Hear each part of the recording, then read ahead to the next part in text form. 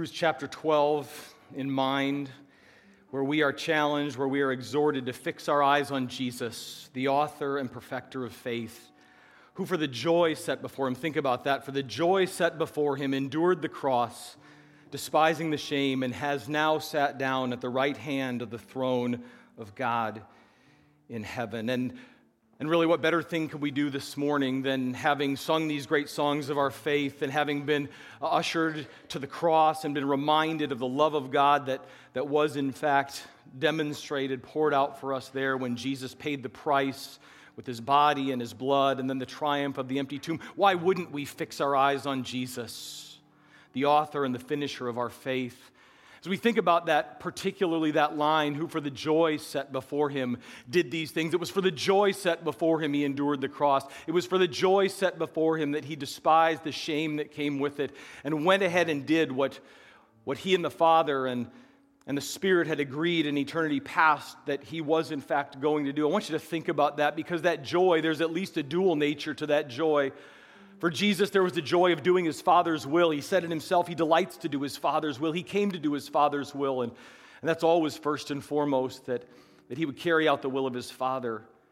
But the other side, the other dual nature of that joy is Jesus. Think about this. He went to the cross, what Gary just reminded us of, what these songs are stirring in us once again. Jesus went to the cross also for the joy of knowing that it would purchase your salvation. That one day he'd see your face in his presence in eternity. That one day someone would share the glorious good news of the gospel of Jesus Christ with you, and you would say, yes, I believe. And to Jesus, that was great joy. The word says he rejoices over his children, that he sings over the lives of those who are his. Would you just now, if you haven't done so already, I feel like the heavy lifting of the service has already been done, but if you haven't gotten there yet, would you just in your mind's eye, in the quietness of your heart, truly fix your eyes, your attention on Jesus and all that he's done for you, how very much God loves you, and what a joy it ought to be for us as well to walk, again, as Gary was reminding us, on our best days and on our hardest ones, to walk in step with him. Father, we thank you for this day and for the privilege, really the great privilege of gathering as brothers and sisters in Jesus Christ to be reminded of the things that matter most.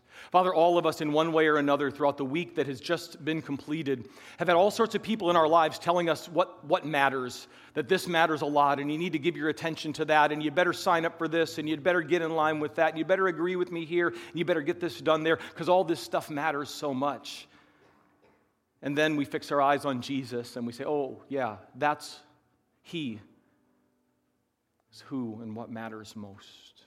Father, would you forgive us for buying into the distractions and the lies of our week, giving our attention to other things rather than truly resting in Jesus?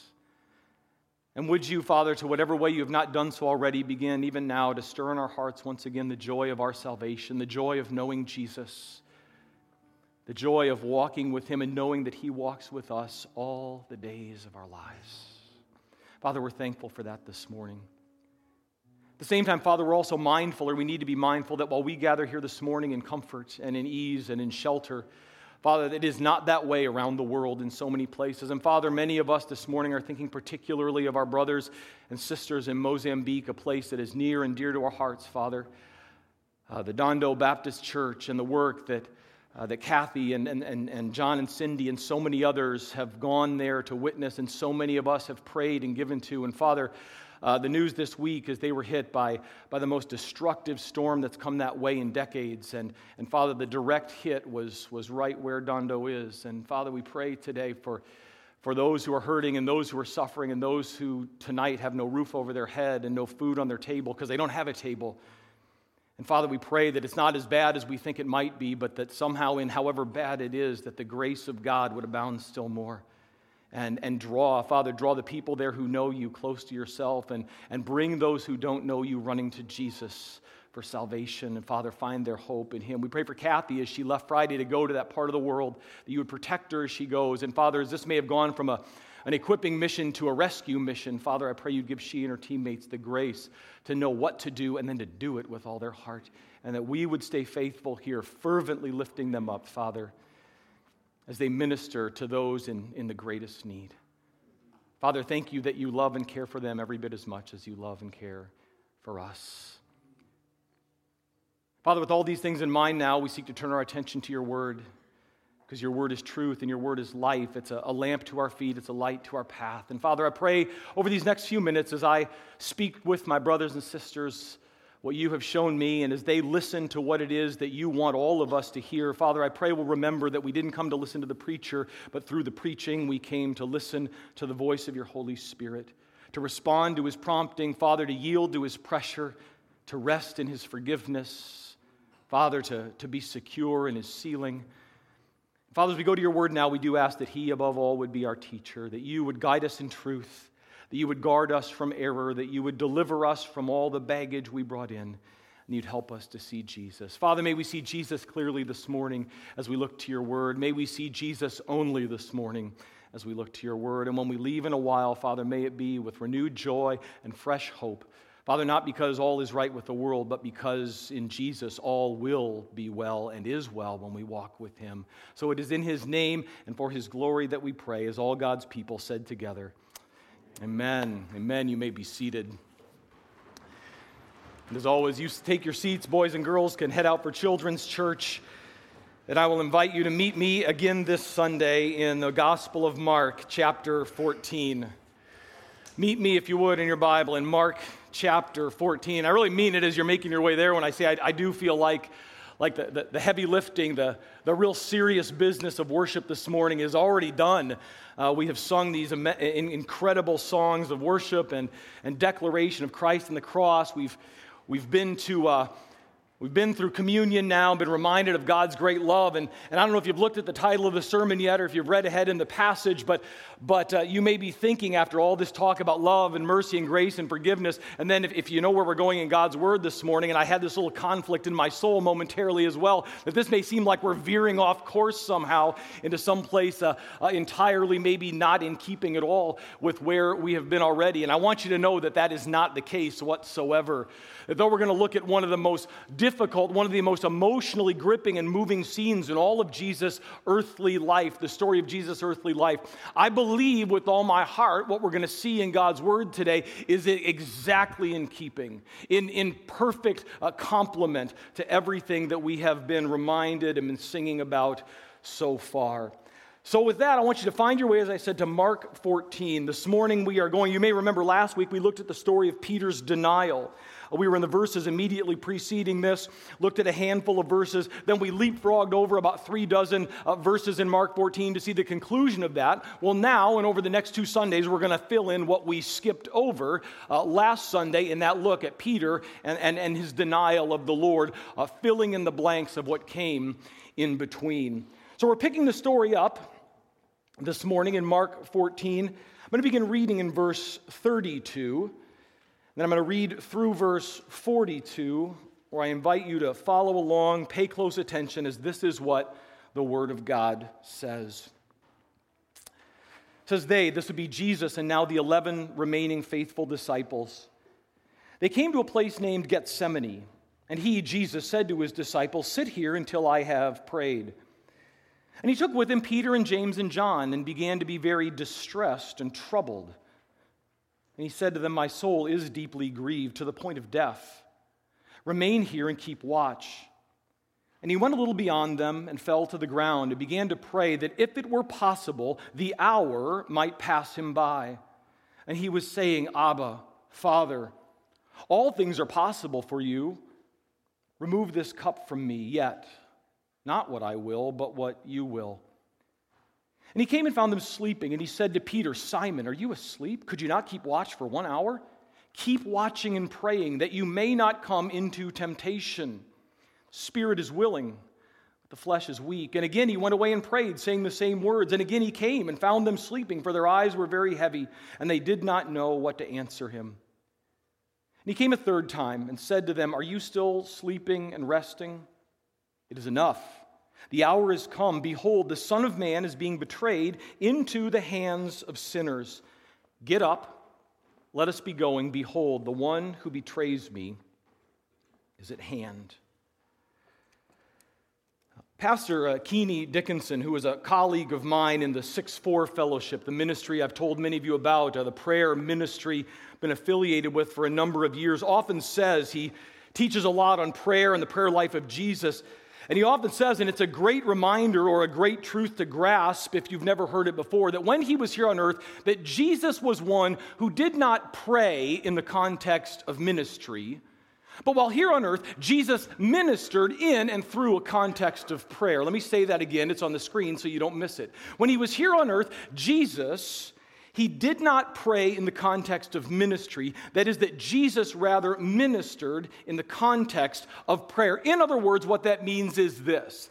Prayer wasn't something Jesus did every day in order to check a box and then get on with his business. Prayer wasn't just something, one of several spiritual practices or disciplines that Jesus engaged in order to prepare for a new day's tasks or assignments or work. But rather, for Jesus, prayer was his way of life. He was always in a context of prayer, and everything he did, and everything he said, and everywhere he went, and everyone he met was ministered to in and through and out of the context of a thoroughly praying life.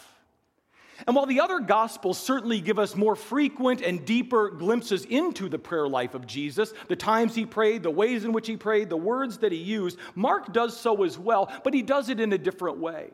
Mark assures us that Jesus was one who ministered in and through a context of prayer by simply, but very strategically, pointing out the prayer life of Jesus on 3 occasions in his Gospel.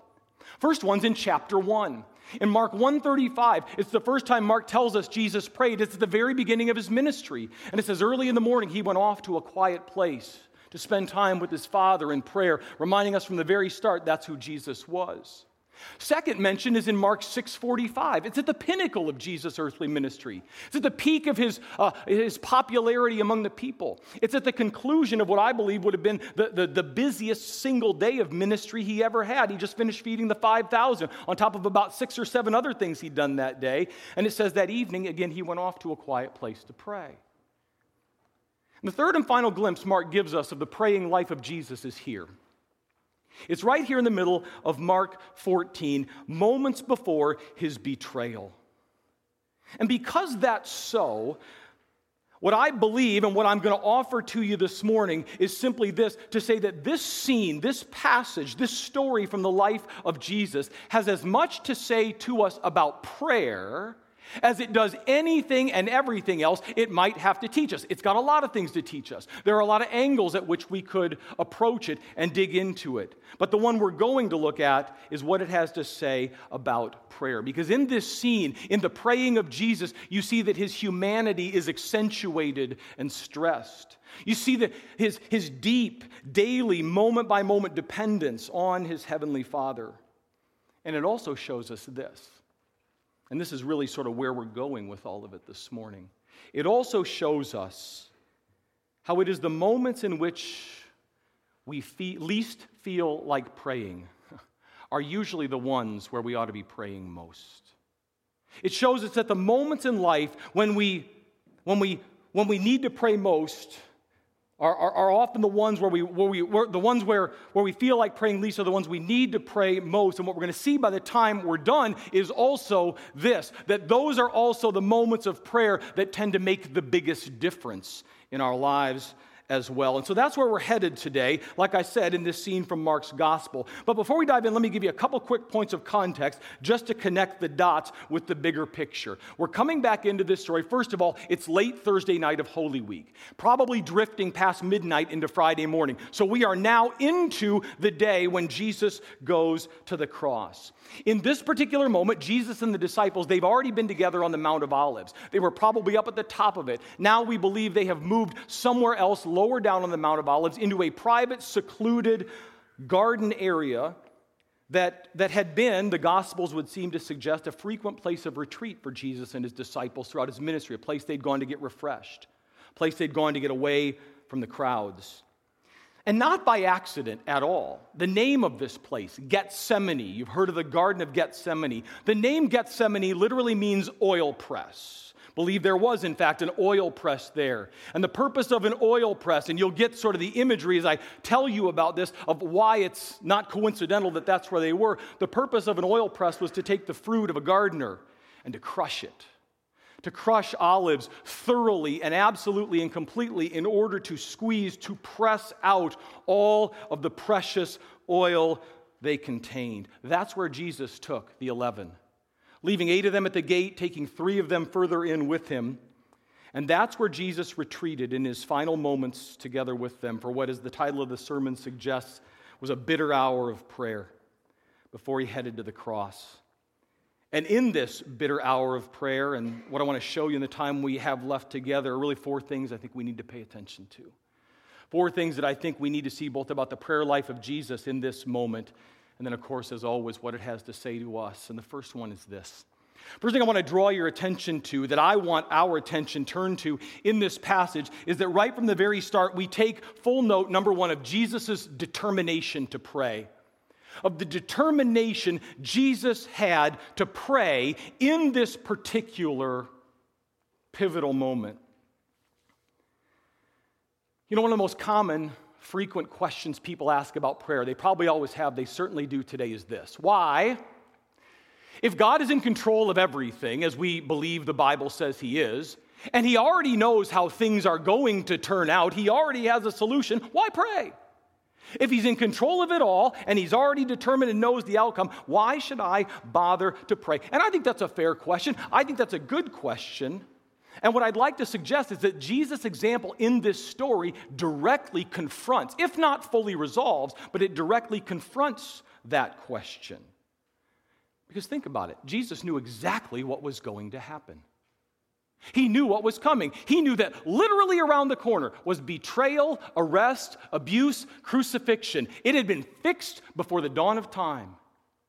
He knew what was coming. Much worse than that, he knew that in the process, what that was leading to was going to be abandonment, being forsaken by his own Father, and that in the midst of all that, he would endure the full measure of his Father's wrath. Jesus knows exactly where this is going.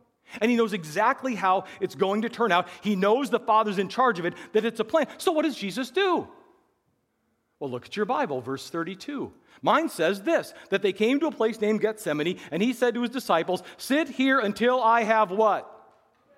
Prayed.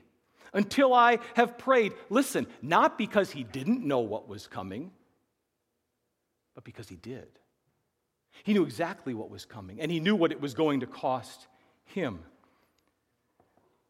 And what did he want? He wanted to be near his Father as the hour approached. He wanted to draw strength from his Father as his suffering increased.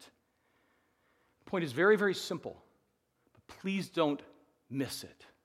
In this hour, when certainly I would imagine there's part of his humanity that wanted to pray least. He knew, he determined, I must. This is the hour when I need to pray most. In his darkest hour, number 1, Jesus was determined to pray. That's the first thing I want you to see. The second is this, and this is probably the main thing. This is the one where we'll drill deepest. That having made that determination, having arrived at that conclusion, that we then begin to see in verses 34, 35, and 36, Jesus' conflict in prayer. The conflict that Jesus experienced, endured in this hour of prayer in Gethsemane. You know, one of the things that, if you've been with us for a while throughout this series, I've tried to keep coming back to, or at least we've taken note of all the way along, is how throughout the entire story of his earthly life and ministry, Jesus was always in control.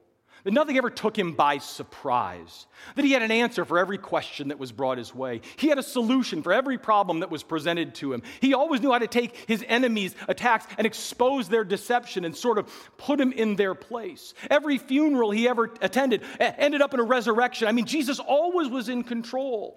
He was unflappable all the time, never rattled, never upset in a fearful kind of way.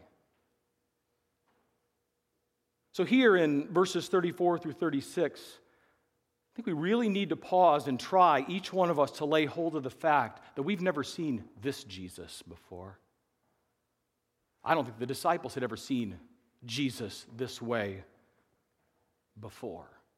Let's just walk through the 3 verses very deliberately, and I'll show you what I mean. Look at verse 34. It says he took Peter and James and John to the inner portion of the Garden of Gethsemane, and it says he began to be very distressed and troubled. Then verse 34, here it is. He said to them, "My soul is deeply grieved to the point of death. Remain here and keep watch." Now, the scholars, the commentators tell us that the idea, the literal idea of what Jesus was saying, expressing here, is that in this moment, he's so overcome with horror. He's so overcome with the reality and the weight of what it is he's about to do that physically, in a literal physical sense, he's at the brink of death already. His body is simply ready to give up under the pressure of what's coming his way. One author puts it this way. He says, quote, "During all of Jesus' earthly life, he had been conscious of a steadily mounting pressure. It's getting nearer. It's getting closer." And what are we being told in verse 34? Finally, the dam breaks. And it all comes pouring out. The reality, the awareness of what's ahead of him. Verse 35. That's why it says he went a little beyond them and fell to the ground and began to pray that if it were possible, the hour might pass him by. Here's what you want to picture. You want to picture Jesus beginning in the traditional Jewish prayer stance, on his feet, arms to heaven, eyes probably looking to his Father. That was the typical posture of prayer. But then what do we see? And the other Gospels help fill in some of the blanks, help color the picture for us a little bit, that he moves from there. As he moves further in, he staggers first to his knees, and then Mark finally says here, ultimately to his face, where Hebrews 5:7 tells us that in that hour he cried loudly through tears, repeatedly to his Father. This wasn't a gentle weeping down his cheeks. This was wailing sorrow. Luke, the physician, writes that praying fervently, his sweat became like drops of blood falling down on the ground. Verse 36, and he was saying, "Abba, Father, all things are possible for you. Remove this cup from me, yet not what I will, but what you will." This is really the pivotal verse of the whole scene. This is the linchpin of the passage. You've got to understand this to get what's going on. And what we really need to focus in on, what I'd invite you to focus in on in verse 36, is this mention of the cup. Father, all things are possible for you. Remove this cup from me. You see, throughout the Old Testament era and the Old Testament scriptures, everybody knew that the reference, the metaphor, the picture of a cup was a picture of God's wrath. The cup of God's wrath. Sometimes the psalmists and the prophets picture it as bubbling and stirring and being some sort of fervent activity, the wrath of God. That's what Jesus is talking about. Because that's so, Kent Hughes very helpfully suggests that if we can kind of run with that word picture, that metaphor for a minute, that what Jesus is doing in the garden is he's looking into the cup.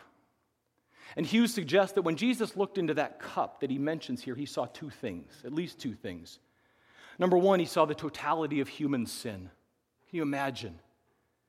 He could fathom the totality of every wicked word, thought, deed, act that's ever been committed, from the littlest white lie to the most bloody genocide, in all of its perversion and all of its ghastly detail. Take a moment, if you dare, and think about the worst possible sinful scenario that you can imagine, the thing that horrifies, turns your stomach the most, and then imagine that multiplied out an infinite number of times throughout all of human history. Jesus sees it all as he looks in the cup. Hughes says that that's not all he sees. He sees the totality of human sin, but he also sees the fullness of God's wrath, of God's holy, righteous, appropriate anger, limitless anger towards sin. And what does Jesus see? I got to drink that cup. To take it another way, it's going to be poured out on me to the full tomorrow. All of it. And what does Jesus say? Lord, if there's a part of the plan you haven't told me about yet, now would be a really good time to reveal it. If there's any other way. He's not just mouthing these words. This is the humanity of Jesus coming out, saying, if there's another way, if there's any other path that can be taken, I am listening. Because here's what he knew. He knew if even one lost sinner is going to be saved, Even we might say the cleanest, the saintliest sinner of all, the best of the worst, he's still got to drink the whole thing. He still has to absorb it all. And here's what Jesus is saying to his Father: I know what that means, and I don't want to do it. Knowing what that means, I don't want to do it. Abba, Father, look at verse 36. All things are possible for you. Please remove this cup from me. Frankly, calling it a conflict hardly seems to suffice what Jesus is dealing with here. But that's what's happening throughout this bitter hour of prayer. He's wrestling through what's coming his way. And you know what makes it more astonishing still?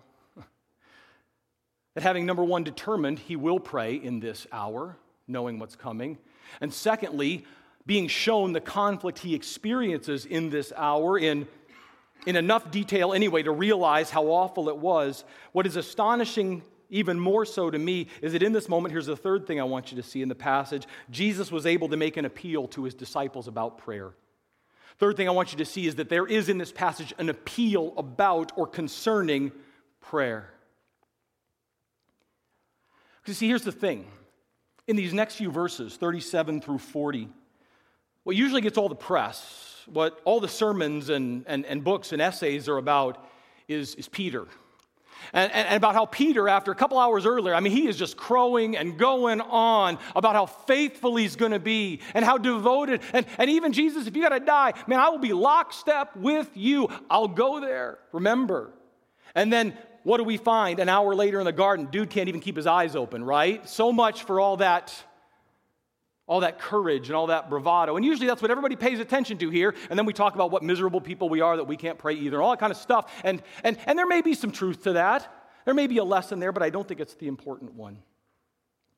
Because it's interesting, but it's not nearly as instructive as what Jesus said here.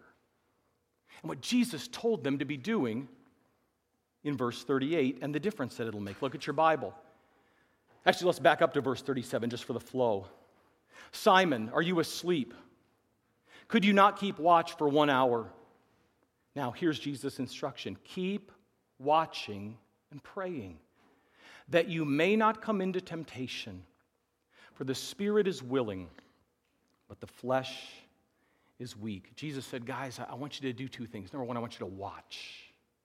Word means to be vigilant. Be alert. He is saying, wake up. Pay attention to what's going on around you. Pay attention to what you're seeing and take it all in. And pray. But here's the thing. Not pray about something you want God to give you. Pray, but not pray about something you want God to do for you. That's not what Jesus said. He said watch and pray. In fact, he says keep watching and praying. Just keep on doing it. It's not a one and done, move on with your life. Keep watching and praying. Why? So that, look at your Bible, look at verse 38, so that you will not enter into, one word begins with T, what is it? Temptation.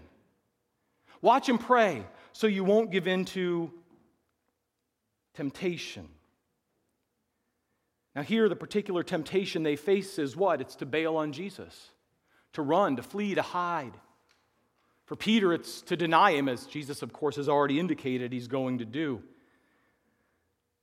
The reason Jesus wants them to watch and pray against that is because he knows what succumbing to temptation always does. It always exposes us to more temptation, to the possibility of further sinful actions and choices and decisions and behaviors. Once you've given in once, it just opens up a whole new world of dangerous opportunity. So in other words, here's what I'm saying to you. Jesus' appeal here about prayer, his appeal here through prayer, is that prayer, this personal, conversational communion we are to have with God, is a safeguard. Listen to me. It's a safeguard against going off the spiritual rails. Prayer is a safeguard against destroying your life momentarily or for a long, long period of time as a follower of Jesus Christ. And I believe as followers of Jesus Christ, as followers of the Son, we've got to take that to heart, of the difference that prayer makes. That prayer is a safeguard against trouble. Partly because it's just a very practical reality, all right? Let's be perfectly honest and practical about it. It's really, really hard to rob a bank.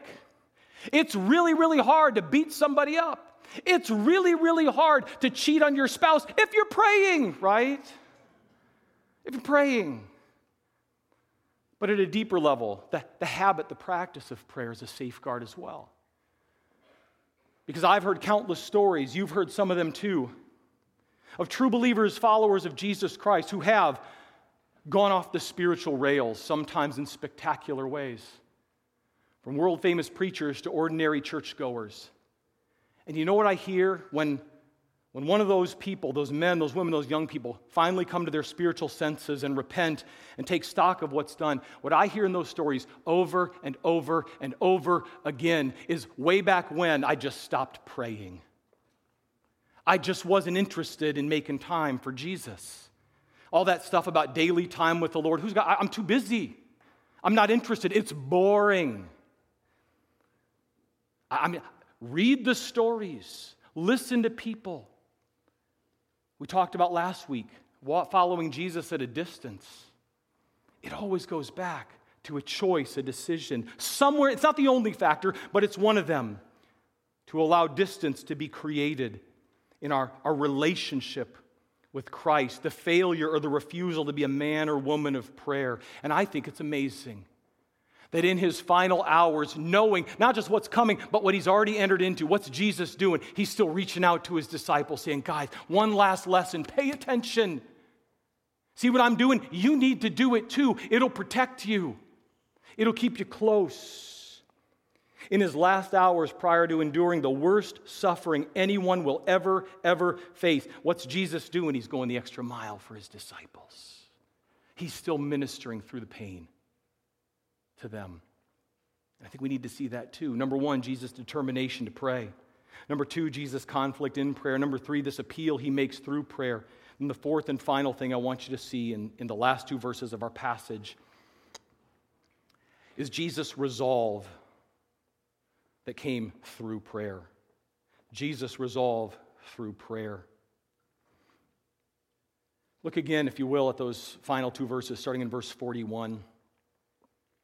Because some people believe that when Jesus said, and there are a couple of schools of thought here, a lot of people believe that in verse 41, when it says Jesus came to them a third time and he said, are you still sleeping and resting? When Jesus said, it is enough, and actually some English translations render it this way, that Jesus was chastising the disciples for sleeping.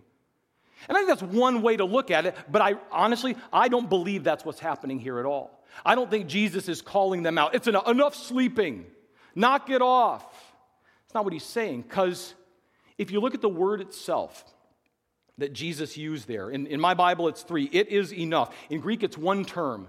The Greek term, if you're interested, it's epeko. And what epeko means, Jesus comes to them and says basically epeko. What that word means is this. It means to acquire one thing by having let go of another. It means I acquire one thing because I let go of another. In everyday, ordinary terms we can understand, I walked into the store, I handed the clerk my money, I let go of my money, I walked out with a new pair of shoes. I just epecoed, right? I gave up one thing, and I acquired another. That's what the word means. And so when Jesus comes to the disciples and he says, get up, it is enough, he's not referring to something that he wanted the disciples to do. He's not chastising the disciples for something bad they did. He's talking about something that had already been done right here in his own heart and life. An epeko, an exchange had taken place. And that exchange is this: his external anguish, internal anguish, all of it, his horror, his terror, his fear, have been exchanged for a calm, settled resolve. It's time to go. Look at the verses. You cannot avoid that there's ignore the fact that there's been a change. He came the third time and said to them, remember, keep in mind what we talked about the conflict. Now he says, are you still sleeping and resting? It's enough. The hour has come. Behold, the Son of Man's being betrayed into the hand of sinners. Get up, let's go. For the one who betrays me, it is at hand. Verse 43, then immediately it happens. And if you continue reading ahead into next week's text, the next 10 or 11 verses, it's clearer still. Something's changed in Jesus' disposition. And where was it changed? In prayer. Wrestling it through with and before his heavenly Father. Something happened when Jesus, a conviction was forged as he went to prayer. Listen, the darkness ahead of him had not diminished one bit. He still had to drink the whole cup. But his condition, the peace which surpasses all comprehension, what had it done? It had flooded and overtaken him. And he's ready to go. There's no other explanation than through this hour of prayer, something had changed. Just as can happen in your life and mine when we pray too. You know, I've told you before about my conviction as I've learned and grown just in the practice and the spiritual activity of prayer.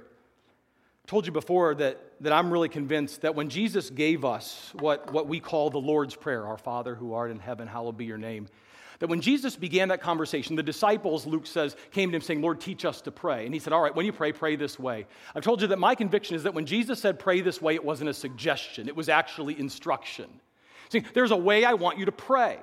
Not that I want to necessarily you to recite these words, the Lord's Prayer, verbatim, although I think there are times when that can be very valuable. It's a very comforting and encouraging way to pray. But that he was giving us direction. He was giving us, if you will, a pattern. And not that we want to be legalistic or overly structured about it, but he was saying, listen, if you want to pray, you want to seek the Father in extended times of prayerful conversation, here's the way to make the most of your time. And I've told you that I've been taught, and I believe there are really 4 parts that he was driving at here. If you just go through the Lord's Prayer, it's pretty clear. It begins with reverence. There's 4 R's if you want to write them down. It's reverence.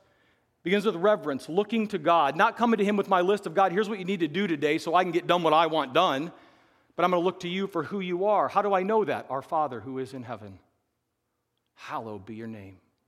I'm just going to think about you for a while. I'm just going to worship you for a while. I'm going to stop thinking about myself and magnify Christ.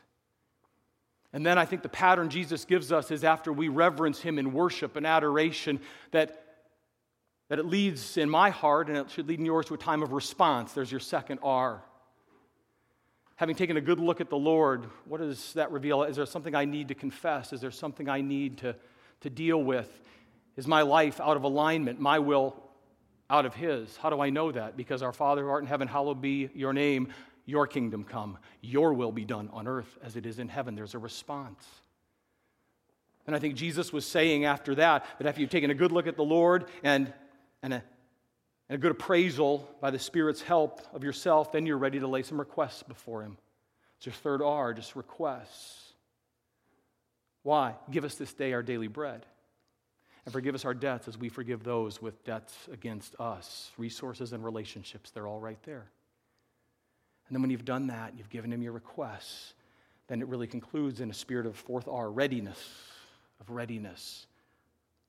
Lord, as we leave this sweet hour of prayer, as we leave this time, lead us not into temptation, but deliver us from evil. For yours is the kingdom and the power and the glory forever. And again, I'm not legalistic about that. I just think when Jesus said it, he actually meant it.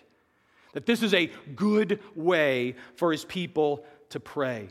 And the reason I take the time to walk you through that, because, and honest, completely honest, it was not until I had totally mapped out this sermon, the outline, the points, they'd all been written, that I realized that's exactly what Jesus did here. Imagine that. He practiced what he preached. How do I know that? Because what did I tell you? And again, I got the points before I realized the connection. He began with a determination, what? To pray, to seek his Father, to go to him. That's how he began this hour of prayer. He then, what did he do? He worked through the conflict in his own heart. He says it himself, not my will, but your will be done. I got to get this thing where we're in perfect alignment with one another. And then he begins, as he lays his own request before the Lord, what does he do? He ministers to his disciples. He appeals to them. Seek God's help. Go to Him. He is what in who you need. And then what did He do in the final two verses? Having resolved it all in prayer, He went forward. It's enough. It's time. The exchange has happened. My betrayer's here. Let's go. He steps out and moves forward with God's plan. The reason I take the time to walk you through that is simply to ask this question: could anything provide you and me with richer motivation than that, to seek the Lord in our lives every day, in everything from our most ordinary daily tasks to our most overwhelming earthly trials? Because have you noticed, it's the times when we want to pray least that we probably need to and would best benefit by doing so most. That's why the big idea of the message this morning is simply to recognize and understand, looking to the example and the model of Jesus, that it is in prayer where God truly gets hold of our hearts. It's in prayer, through prayer, that God truly gets hold of our hearts, reminds us of who He is, cleans out the junk, hears our burdens and needs, and settles us and prepares us for the next step, the next task, the next day, the next assignment. And can I tell you, it's really true. The moments when you feel like you want to do it least is probably a sign that you need it most. And that it's always right to go to Him. Let's do it now. Father, Jesus is always the perfect example. Jesus is always the one not only that we should, but that we can look to in any and every circumstance, in every joy or trial that we face,